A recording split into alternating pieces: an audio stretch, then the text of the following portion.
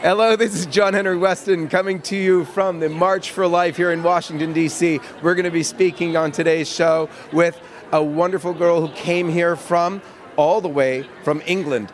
Eden Linton works for SPUC, the oldest pro-life group in the world. We're going to hear what she had to think about the March for Life here in Washington, and it's going to be awesome. Stay tuned.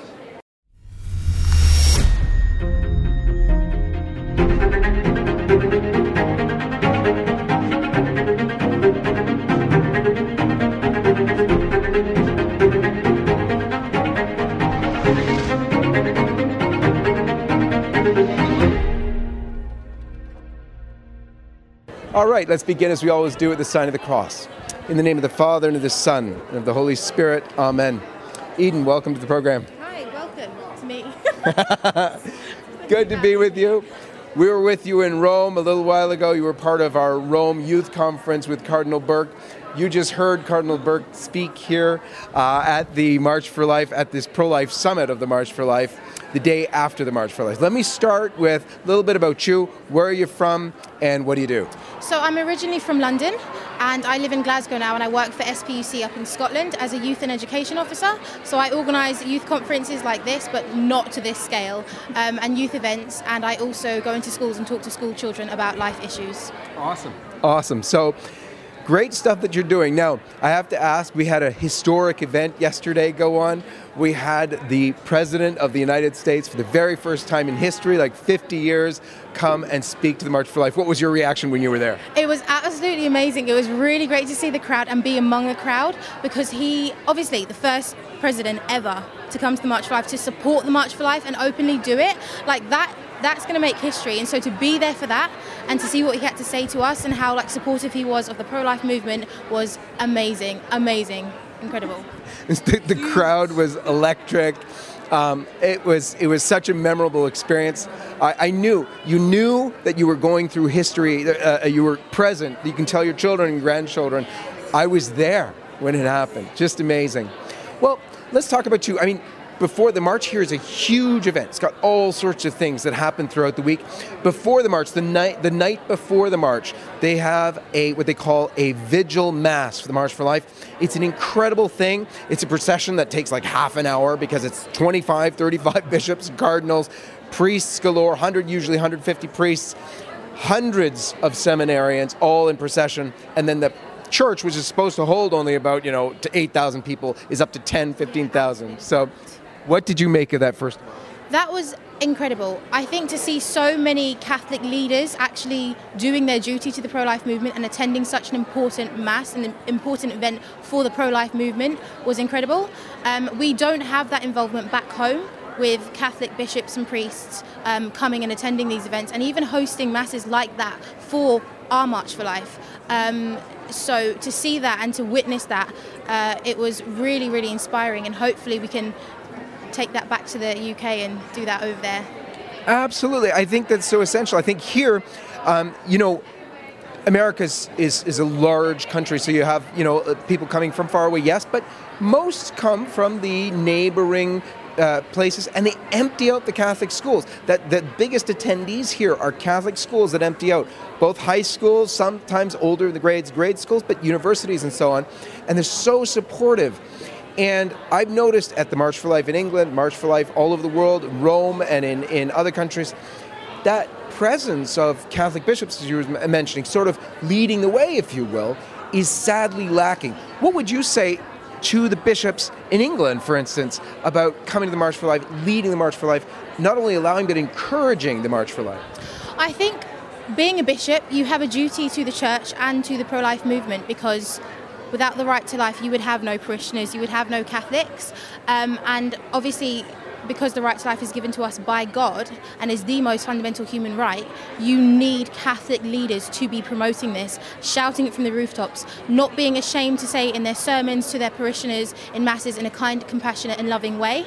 And coming here, obviously, I was speaking to lots of people around me at the march, and all of them, Catholic schools, Catholic universities, these big banners like I'm from this university, this school. I could not believe how many Catholics. It was like majority of the marchers were Catholics. And then comparing that to the UK march, I know it's smaller and it's still growing in momentum, but there are not that amount of Catholic students and bishops and priests bringing their parishioners, encouraging it. I go into churches, obviously, to do white flower appeals for SPUC, and there's no advertising for the March for Life. We already know the date. We already know the date for the UK one. Why isn't this being advertised? Why aren't we getting buses and coaches going down to London? England's not a big place. You can get down there very, very easily. Just bring people. That's your duty as a shepherd and as a leader in the church. And that's not happening. And even with school teachers as well. Catholic schools should be bringing their students. Every Catholic school in the UK should be bringing a bus full of their students to the March for Life. And that's just not happening. Now, it's one thing for pro-life leaders to tell bishops and priests and school teachers, please bring your young people. But I think it's another thing for young people themselves to ask of their own bishops and priests and teachers, can't you bring us to the March for Life? To get together in groups of 2 or 3, it might be so small. But doing that, I think, is very powerful. You know a lot of young people.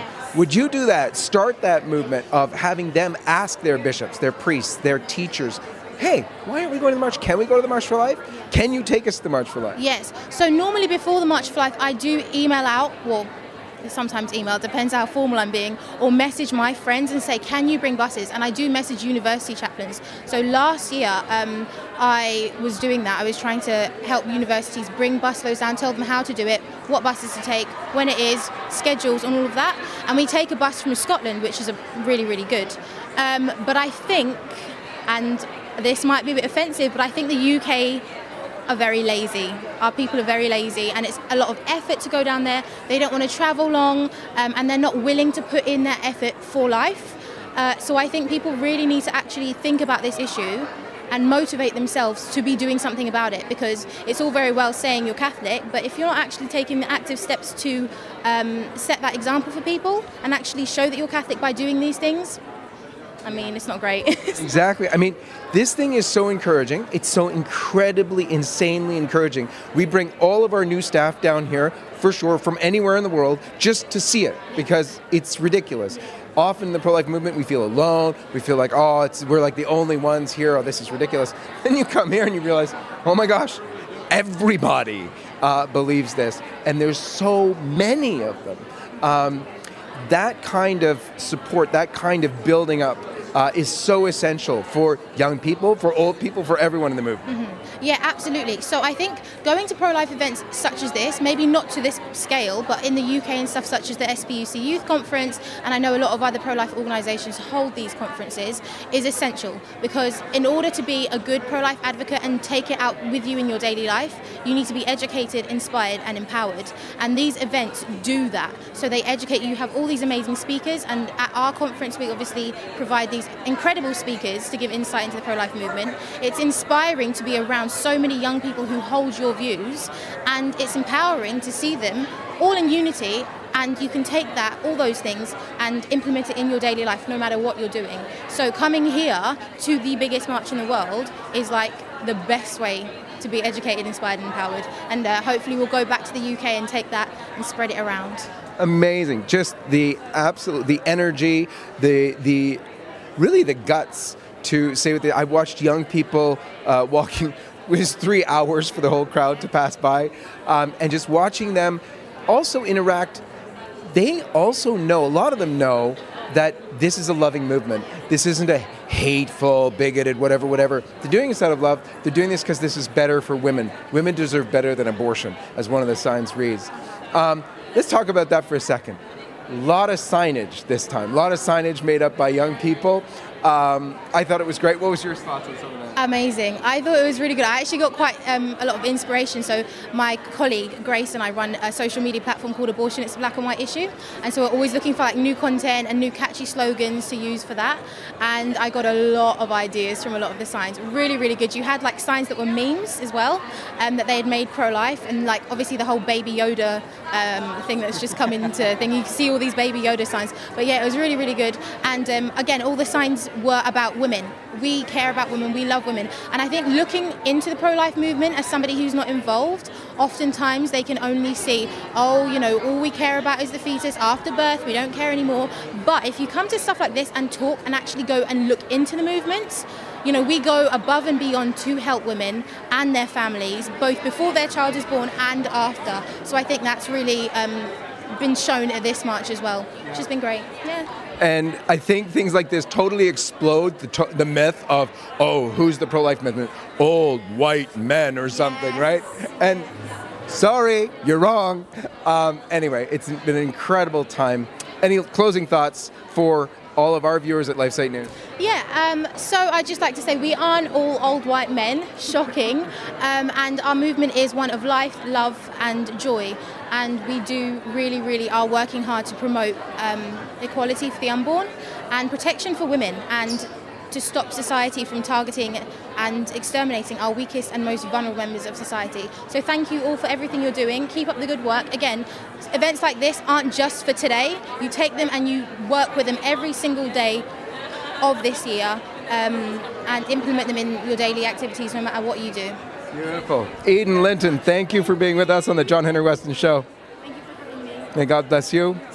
And God bless you. We'll see you next time.